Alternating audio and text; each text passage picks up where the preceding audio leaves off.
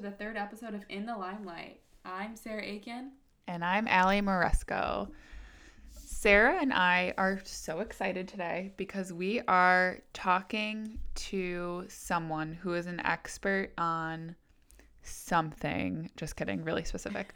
Love experts. We're talking to someone who is an expert on something that is crucial to people with Lyme disease and honestly just overall health. So we are talking to Sarah Greenfield of the Fearless Fig, and she is a gut health expert.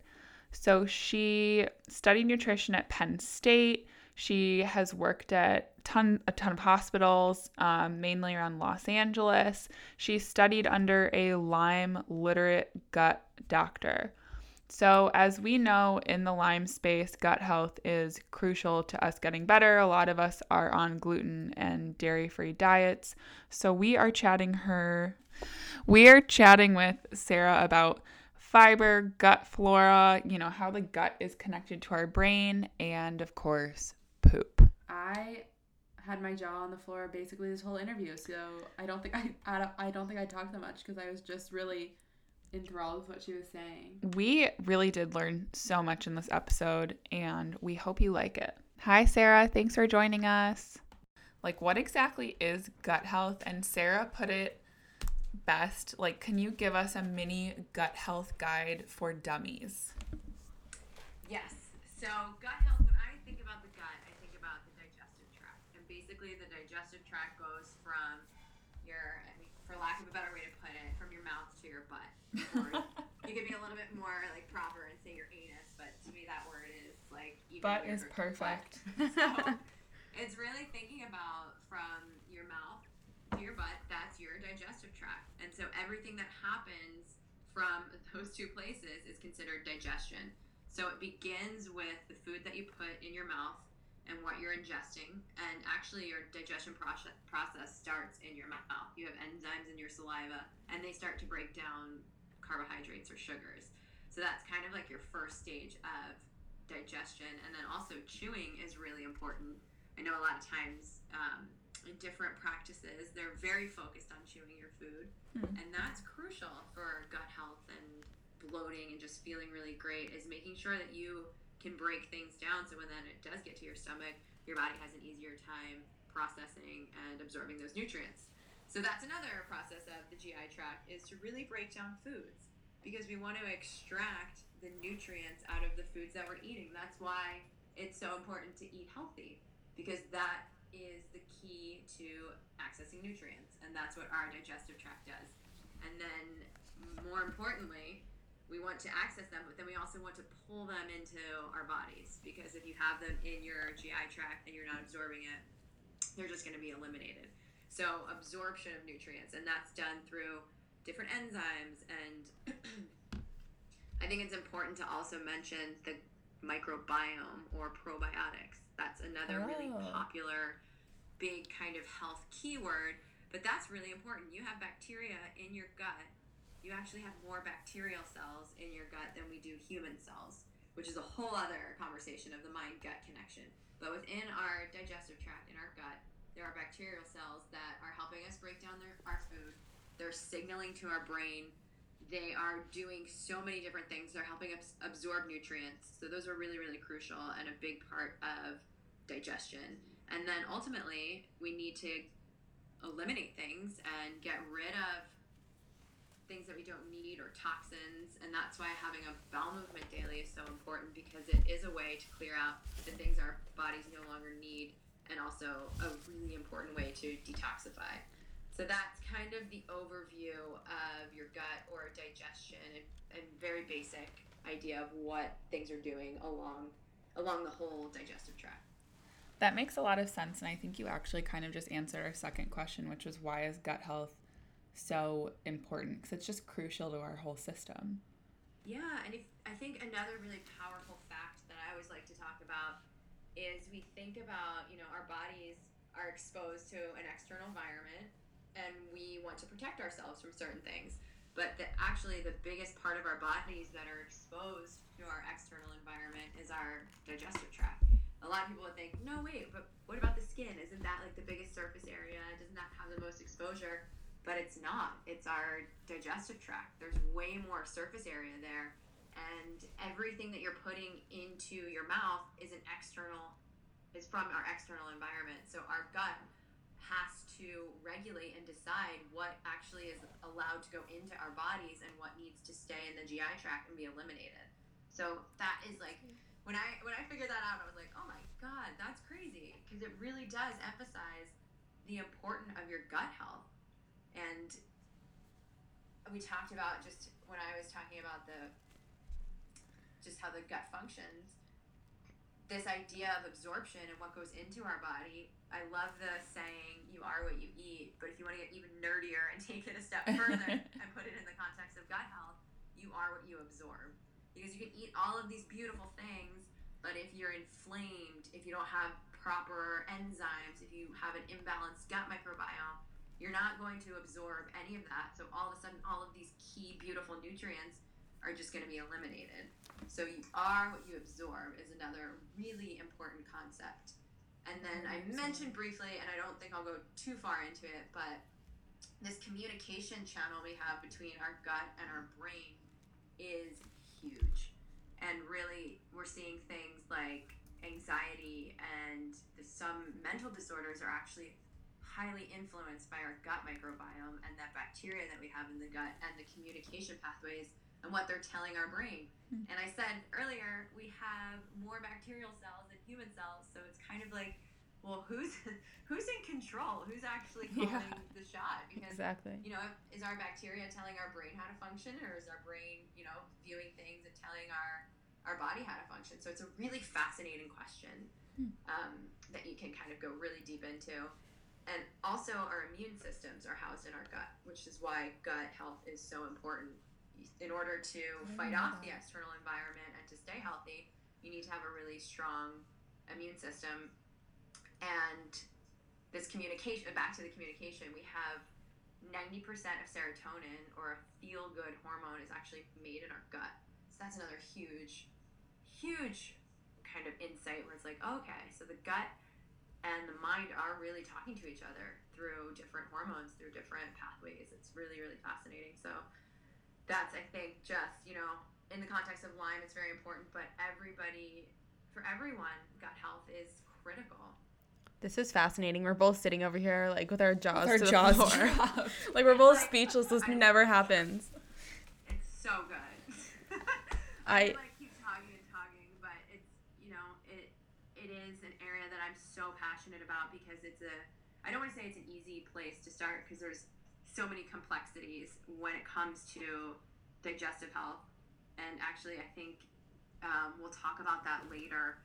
But yeah, it's fascinating. And the research that's coming out and the focus that's been on digestive health is just, there's a lot more research being done now. So I think people are turning their attention more towards the gut and being like, oh, if we focus on this and understand what's going on here, we can actually unlock a lot of secrets and questions to what the heck is happening. Why is our society so sick? So when was the moment that you realized that gut health was crucial to patient care? So I think intuitively I always kind of knew about it, just because it was always just such a fascination of mine, and the idea that every day we're going to the bathroom and we're getting this like window into our internal body. And I was always very fixated by that concept. I was like, that's so crazy. And that you can tell, your poop doesn't look the same every single day. So there's definitely some key things that are happening. When you get sick, your poop changes. When you're on medication, it can change depending on what you eat. If you're traveling. So it's always shifting and changing. And if you eat a lot of spinach, all of a sudden your poop is green. Or if you have beets, it's red. And people are like, oh my God, I'm dying. You just had beets. So I think I don't want to call it like a fixation, but just this fascination with a window into your health being something that we have access to daily that I don't think a lot of people look at, was probably where I started to realize that it was important. And then as I've gone through my education as a dietitian and more recently a functional medicine practitioner, that's when it gets really good. because now we're looking at disease and we're connecting it back to the gut. So I recently had a patient that had thyroid issues. Wow. And the only way that we can correct and start to impact the way this person feels and their thyroid health is to fix the gut. If you are diabetic, if you're obese, there's all of these things that are pointing back to inflammation, and specifically inflammation in the gut. So the more I learn and the more I look at disease processes and just the way our bodies are reacting, everything comes back. It's always like coming back to the gut. How's the gut functioning? And really in functional medicine, if you don't fix the gut, you cannot move forward and effectively fix anything else. And I look at, where we are now in conventional medicine is we're really advanced, and the things that we can do in conventional medicine, they're amazing, but they're not looking at root cause. They're kind of putting Band-Aids on things and saying, okay, well, you have this symptom, here's a pill. You're feeling this way, here's what you should do. But it's not, well, why? Why do I have high blood pressure? I don't know, but here's a medication. Well, but why? And it's like, well, let's look at your nutrient status. Do you have low B6? Do you have low magnesium? Like, even these like tinier questions that we can ask to identify root causes. Are you absorbing your nutrients? These simple things that we can ask that really have a profound effect. Because as you look at the body and as you see everything's interconnected, you realize that nutrient status is also everything. Because your B vitamins set up the way that your energy is produced and how your liver detoxifies and how neurotransmitters are made. So it's all really highly connected, but it all can be kind of back to the basics. Are you absorbing it? Are you getting enough nutrients? How's your gut? Absolutely. I love what you just said about kind of doctors and like medical professionals just looking to put Band-Aids on things, because it took me 2 years to get diagnosed with Lyme because nobody would like look for it. And I know a lot of people like me with Lyme have the same story, which is really sad, but I definitely like connect with that statement. And that's why like now I find gut health so interesting, because I stopped eating like gluten and dairy and soy and corn and sugar, and it even just that made such a huge difference for me health-wise that I now am like kind of a gut freak. And I wish that more people were, I don't want to say educated like you, because I know all doctors are very highly educated and nutritionists, but I just wish that they had the same outlook as you. And I think it's kind of trending. I feel like overall, at least what I see, is that people are becoming more empowered in their knowledge, and just all of the social media that we just have access to so much information. So I think people are becoming more aware that, just taking a medication isn't the best way to fix things. Yeah. So I think that awareness is starting, but it is such an important conversation to have. And I don't want to knock doctors or anyone, because I think that what they do, and they're very much so trained in medicine, and they're looking at people in a way that categorizes them with disease definitions. So, you look at someone, how do you diagnose diabetes? Do they have elevated hemoglobin A1C? Is their BMI a certain level? So there's different ways to categorize. But what happens is we have all of these people that fall into this category of optimal wellness.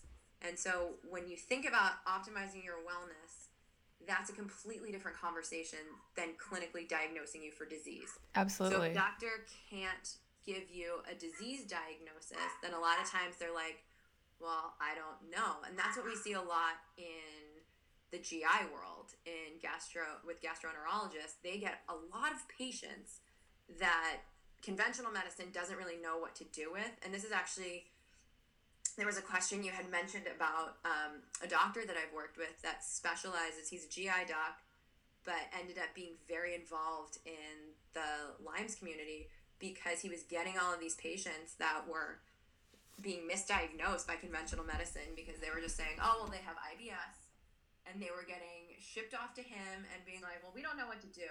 And so the more digging that he did and the more exploration, he was finding that a lot of these GI issues, the bigger underlying cause was actually Lyme's disease.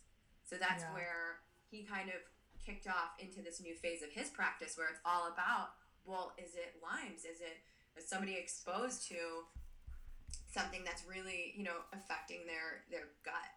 And so again, all going back to the gut and really, just seeing it all kind of work together is really fascinating. Yeah, that's definitely interesting. I know you and I, Sarah, for those of us listening, Sarah and I chatted on the phone a few weeks ago, and we had talked about this Lyme literate doctor who, of course, I have Lyme brain and cannot remember what his name was, that you worked under. So how did he kind of help to shape your opinion on Lyme? Just because I know a lot of people don't share the same opinions as us on Lyme, and people say that it like doesn't exist past 30 days and like all these crazy things. But you seem to be just so well versed on the issue. Yeah, and I would say a lot of my knowledge, like when you talk about someone that's knowledgeable, his name is Dr. Rabar, and he's an integrative gastroenterologist. And like I said, when I first started working with him, he was very focused on gut disorders and looking at bacterial overgrowth, things like SIBO, and talking about low FODMAPs, and really just trying to figure out bacteria-wise what's going on in someone's gut. But he was finding all of the people that had Lyme disease, and the more he tested, the more he realized the connection between the two. And he's kind of gone off into this whole other angle of health, looking at it through the lens of Lyme disease and saying, actually, this is probably the most important thing to be testing people for and to be alerting people to are these diseases that different ticks are carrying, because there's other ones outside of Lyme's. I don't know as much about it as he does, really, but he was just finding so many connections between this, we're talking about optimal wellness and people coming in with these things that couldn't be diagnosed and connecting it back to different tick-borne illnesses, which is really fascinating, because now it's looking at it almost from an infectious disease standpoint, and how is this really becoming more and more prevalent in our society, and what are the implications for what it's doing to our health? Yeah, it's just wrecking our health, unfortunately. And it's just being misdiagnosed, because a lot of times you come in and if you have the symptoms of like brain fog or I'm tired, and most of the doctors are like, well, your blood work's fine. So, I don't know what to tell you. Hey, I get it. Yeah. And I sadly. That makes me so angry when a doctor or a medical professional would say, well, it's in your head. Because it's not. If somebody's coming to you and saying, I don't feel well, then that's the baseline of your investigation. Why don't they feel well? And getting to that root cause. That's like one of the things I always ask all my patients. And that kind of like the core question is, how are you feeling, or when was the last time you felt well? And then we can go and start from there. Because it's not about me telling you how to feel. It's about how do you feel. Totally. And well, let's figure it out. I love that. It's not me telling you how to feel. Yeah. It's true. It's amazing. We talked about this actually in our first ever episode. We talked about things that we hate when people say to people with Lyme disease. And that was like our number one thing is like, you don't look sick. You must not be sick. This is like totally off topic, but kind of funny in that capacity. I had a client that went to her doctor and said she was concerned. She was going through menopause, and she was just looking at her body, and it was shifting and changing, and she was gaining weight in a way she never had before. And the doctor said to her, well, that's just your metabolic destiny. Oh my gosh. That kills me. Why? Yeah, like just something like the disconnect. And again, I'm not knocking on doctors. Yeah. I think they're incredible at what they do, and they have transformed our health in many, many ways. But just in certain capacities, when it becomes really disconnected from your patient as a human and the person that has a voice, like when you say like that's your metabolic destiny, like no, that doesn't make any sense. But yeah. All right, speaking of stress, on your website you talk about de-stressing your gut. What are the best ways to de-stress your gut? So I really see, I always say the people that have the highest levels of stress are also the people that have the worst digestion. It Interesting. really goes hand in hand. So one of the big things that I focus on within my practice when I work with people is always talking about stress and stress management. I think that we're often taught that stress is just part of your day-to-day life. And if you're a career-focused person, if you're driven, then that kind of equals stress. And it's just not the case. It's such a bad, I mean, if you think about stress, it's a physiological response. So your body's actually reacting and producing hormones in relation to stress. And we're just in a day and age right now where our stress is just on all the time. So really figuring out how do you kind of pull back and turn things off that elicit stress is really important for your gut. And doing things, I mean, so many people talk about meditation, but it really is a beautiful thing because it allows your body to calm down and it calms your nervous system. And if you think about things that excite your nervous system, that will also excite your gut so that it can increase peristalsis, or the way that food's moving through, and a lot of times lead to diarrhea. It can just interrupt the way we're breaking things down, which leads to bloating. I find so many people have bloating issues. And I always, I can't stress enough how important it is to, I can't stress enough. But it really is. It's a physiological response. So we have to, it's like eating a lot of sugar is going to impact your hormones. So it's the same thing. If you're stressed all the time, it's going to impact your hormones and the way that your gut is functioning. So anything that you can do to manage stress, like meditation. I love adult coloring books. I know they're so silly, but I love them too. It's so relaxing, especially like when I if somebody is like very type A, which is me, and us, it's like meditate, and someone's like, yeah, I am gonna sit and like not do anything for 5 minutes or quiet my mind. That's kind of a crazy request. Well, coloring is kind of the next best thing because you're still doing something productive, but you're totally relaxed. So, absolutely. Love that. Breathing is a really good way to change your biochemistry, and that's going to impact your gut. So I think about a stressed gut as a stressed person, and what can you do to manage that? Like what I always call it, your stress toolbox. What are the things that you can put in your toolbox so when stress does happen, what are those things that you lean on to bring it down? That makes a lot of sense, and honestly, that is so much simpler of an explanation than I thought it was going to be, because when I was reading about de-stressing your gut, like all this other more technical stuff comes up that obviously I didn't understand. And when I was looking it on your website, I was like, oh, I wonder what this is about. But it's so nice to hear that just kind of trying to de-stress your mind and de-stress yourself as a being will help your gut. Another thing that I saw on your website, Fearless Fig, was something about repopulating and balancing your gut flora, which I do not understand. I take strong probiotics. I try my best. But like, what are some other ways to kind of like balance our gut flora, and what exactly even is that for the people listening? Yeah, so your gut flora is basically those healthy bacteria, or the healthy bacteria we have in our digestive tracts, or probiotics.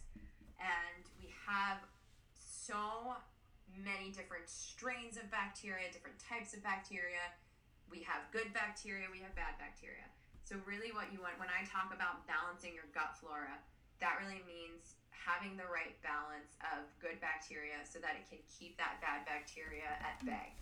And that's really important. We can't eliminate all the bad bacteria that we have in our gut, because that's just how we're designed. But if we elevate, or like you said, take a strong probiotic to make sure that we have higher levels of good probiotics, then we're keeping that bad one, we're keeping it at a point where it doesn't overgrow.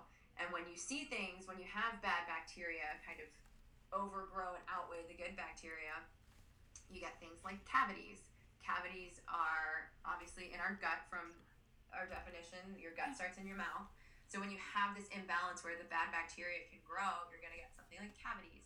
If you go further down your GI tract, ulcers in your stomach can be from bad bacteria overgrowing. And then we go into the intestines, and bad bacteria can be in the form of small bacterial overgrowth like SIBO, or Another term I think a lot of people maybe are a victim of this imbalance in your gut. So really the best way to repopulate is to take a strong probiotic. That's a wonderful way to do it. Focusing on getting more fermented foods. I think a lot of us don't, it's just not part of our diets to eat fermented foods, and a lot of the foods that we have access to are pasteurized, which means the bacteria is essentially cleared out of there, bad and good. So sauerkraut is a really good food that's fermented. Kefir is a great fermented food. Miso, kombucha to some extent. That's like a whole other topic, but just look for lower sugar versions of kombucha. So you want to try and aim for 2 grams of sugar or less per serving. That's always a good kind of way to do it. Pickles are really great.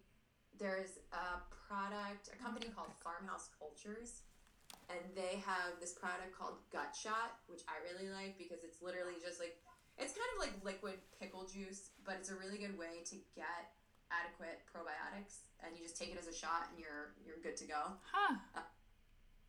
So that's really good. And then there's this other, I almost don't want to mention it because it's so expensive, but it's so delicious, and it's called Coconut Cult. And it's I have been seeing everyone on social media post about that. I've been so curious. It's so good, which is why I don't get it. Yeah. Because it's an expensive habit. But I mean, you're eating, I think they say like a tablespoon a day. Okay. And again, another thing I always say is you can't put a price on your health, because it's going to happen. Like if you can invest now, then you'll prevent things further down the road. But Coconut Cult is really fantastic. It's very weird because you're going into it thinking, oh, I'm gonna have coconut yogurt, but it's very bubbly and it's very fermented and it's very good. That is so interesting.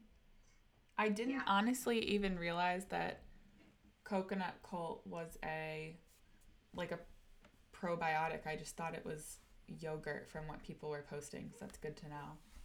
Yeah, it's more of a probiotic than anything else. So you're actually not supposed to eat a lot of it, or you're supposed to start out with a small amount because it is such a rich probiotic food that if you're not used to all of that, it could give you a little bit of GI distress. So you want to well, that's not good. kind of get there. I think also, so we talked about probiotics and the idea of balancing out your gut flora. I think I would like to mention prebiotics, because I think those often don't get the love that they need, and prebiotics are really important fuel for your probiotics, and that's something like inulin is a prebiotic, dandelion leaves or dandelion root have really good prebiotics. Anything that's kind of fiber based is going to be really good fuel. There's another fiber, acacia fiber, which is really good to feed your gut microbiome. So you want to think about kind of, you have your good stuff, how can you feed it? And that's another reason why they always say eat lots of fruits and vegetables, because that's going to give you good fuel for your gut. So speaking about things that are good and bad for us, you talk about sugar being like a drug and there being a dealer on every corner. So, which I love, by the way. I think that's like the greatest. I know. I've never heard a better relation, honestly, in my life. It's so true, because I feel like it's very addictive. But those with Lyme can't have sugar due to the disease feeding off of it, which is obviously extremely difficult for people as it is a drug. So what are some ways to more or less become less addicted to sugar? Very good question. And this is a very popular one. I think sugar addiction just runs rampant, and it's such an acceptable drug because it is everywhere and it's in everything. Like if you start to be like, okay, I'm going to eliminate sugar, and then you look at foods that you're eating, it's like, oh my God, it's in everything. So I think really, number one, what's really important is to create an awareness. That's a really good place to start. And just, if you're coming to the table with, okay, I'm going to try and kick this sugar addiction, the best place to start is to understand why you're craving sugar. There's a lot of different reasons, other than the fact that, yes, it's highly addictive, but it's highly addictive because it influences our mood. So a lot of times if you start to find you're craving sugar, ask yourself why. And oftentimes you'll find that maybe you're unhappy in that moment, or maybe you're really stressed out, or maybe you're bored. So sometimes just having that conversation with yourself, just asking, why am I craving it? And seeing what that uncovers can be really powerful, because I will guarantee you that you will find a reason why you're doing it other than just like, I want it because it tastes good. And then I think the other part that's really important too is thinking about what you ate throughout the day, because this has a really big impact physiologically on our blood sugar.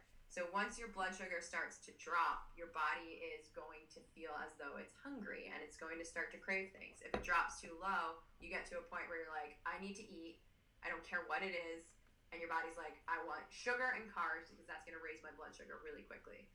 And the way that I do that with my clients is I focus on fat, fiber, and protein. Those are the things that are going to keep you full and keep your digestion at a normal rate. So I think it's really the easiest place to start for most people is thinking about breakfast. Are you getting enough fat at breakfast time? I bet most people will say no. Are you getting enough protein at breakfast time? Again, most people will probably say no. Are you getting enough fiber? Probably not. So smoothies in the morning are a really great way to hit all of those needs and to balance your blood sugar. When you start the day with something that's going to keep your blood sugar more balanced, it's going to help you from craving these sugars in the afternoon or craving them at nighttime, because you've already set yourself up to have this really balanced blood sugar throughout the day. Sorry, like going back to sugar for 2 seconds. So I take a lot of pills, and I am a sissy pants and cannot swallow my pills. So I used to take them in applesauce. And originally I was taking them in like Mott's applesauce, and I'm not supposed to have sugar. And then I learned that each of those little, packs has like 19 grams of sugar, something insane in them. And then, you go to the organic one and it has like 12 grams or something. But I remember talking to my mom about it and being like, why does a Mott's applesauce that like normally we're putting in a kid's lunch have so much sugar in it? It was just mind blowing. But I know like you coach a ton of people with nutrition and getting their bodies back on tracks, inside and out. So what are the most common mistakes that you see when you're coaching people when it comes to nutrition, just so like we kind of know to look out for it? Okay, so I think number one is counting calories. I think the idea that calories in equals calories out, and if you exercise, you get more no. Calories are not, in my opinion, the right way to go. I think they can be a good reference point, but counting calories is, I think that's kind of a dated way to do it. And if you can focus on quality, listening to someone, listening to your body, knowing what it needs, seeing, instead of being so fixated on, did I eat this amount of calories, but really like, am I satiated? How are my clothes fitting? Those are things that are a little bit less, they're just a better way to measure, and they're not so like, they don't take the joy. I find the calorie counting kind of takes the joy out of eating, and it's something we have to do every day, and it's something we should enjoy, and it's a way to fuel our bodies and to energize ourselves and to feed ourselves and to fuel our gut. So it's really important that we don't make this a tedious process. So calorie counting is out. I think if you're working with someone that's only focusing on food, that's also not the best either, because it's not just about what you eat. It's really about, we talked about stress. That's huge. If you're not talking to somebody about their stress levels and you're trying to change, the way their body's holding on to fat, or the way they feel, or the way their gut is functioning, you're not going to get anywhere. Another one is sleep and sleep hygiene. If you're not resetting your body and you're not giving it the time to detoxify, if you're not giving it its, 6 to 8 hours that it needs to really rebalance cortisol levels and hormones, that's a big miss. So really just focusing on food. There's so many other things that make up our lifestyle and that make up health. You have to focus on that, have to talk about it. I think another big one is utilizing supplements. I know a lot of dietitians will stay away from supplements because the idea is you can get everything you need from a healthy and balanced diet. I just don't think that's the case anymore. Our food system and supply is very different than it was 50 years ago. And if you look at nutrient levels they're just not the same as they were. So having a multivitamin or, doing a blood profile on someone and seeing what their nutrient levels are is so important, because you can say, all right, well, maybe you're getting headaches because you're actually low in magnesium, and we'll add in some magnesium. So I think the idea, at least having the conversation and being open to supplements, is really important. Fearing fat. So I just talked about how important fat is for stabilizing blood sugar. If you ever hear somebody tell you to do a low-fat diet or to eat less fat, run away immediately. That's like so old school thinking. So I think we talked about this obviously at the beginning of the podcast, but we want to talk a little bit more about poop. So, yay! I know, our favorite topic today. Or all the time. I think it's fascinating. So fiber regulates the body, and there are obviously a bunch of different types of fiber. So what should we look out for when buying products with fiber in them? Because like when you go to the grocery store, even at Whole Foods, there's a million different things. If you're not gluten-free, it's like a lot easier. But like Kellogg's has like a fiber cereal bar, and like there's X, Y, and Z. But how do you really know if you're getting a good source of fiber? So I always go back to the basics. If you're eating fruits and vegetables, I usually challenge people. Well, I guess we can even just say vegetables. Most people don't eat enough vegetables in the day. So I think a really important question you can ask yourself is, when you sit down to eat a meal, can I add more vegetables to this? And if the answer will be yes. And so thinking about ways that you can do that is going to give your body more fiber. Looking at, anytime you see something that has added fiber, it's not necessarily that it's bad, but now you're looking at a processed food. So what else is in there? And can you find a cleaner option, or can you find something different? Can you make it yourself? Those are always really important questions, because we can get adequate fiber from Whole Foods, or things, like grains are a really good source of fiber. So making sure you're getting brown rice and quinoa and things like that, and fruits and vegetables, that in and of itself is enough to get you to the recommended amount, which I believe is like 25 to 35 grams of fiber per day. But really focusing on those vegetables and increasing those is a really, really good place to start. Okay, good to know. Now we know about fiber in our poop. We will also be forming a new girl band. Just kidding. It us. Yeah. Hey, I'll be the rapper in the back. We're gonna be famous. This is our last question before we're done torturing you. But many. No, this isn't torture. The world. Maybe we'll have to do a part 2 then, because I feel like I could talk to you for hours. I know. I was looking at your website and I was like, I have so many questions. I know. Oh, I love it. I mean, this is everything. This is what health is built on. So ask away. Perfect. So last but not least, a lot of us that have Lyme, and I think any chronic illness, we get really sick. So AKA like abnormal poop, from the amount of just like medications we take and our treatment. And it's kind of unavoidable sometimes. Are there any recommendations on things like we could be doing, or things we could add into our diet or take out of them that can kind of help with that?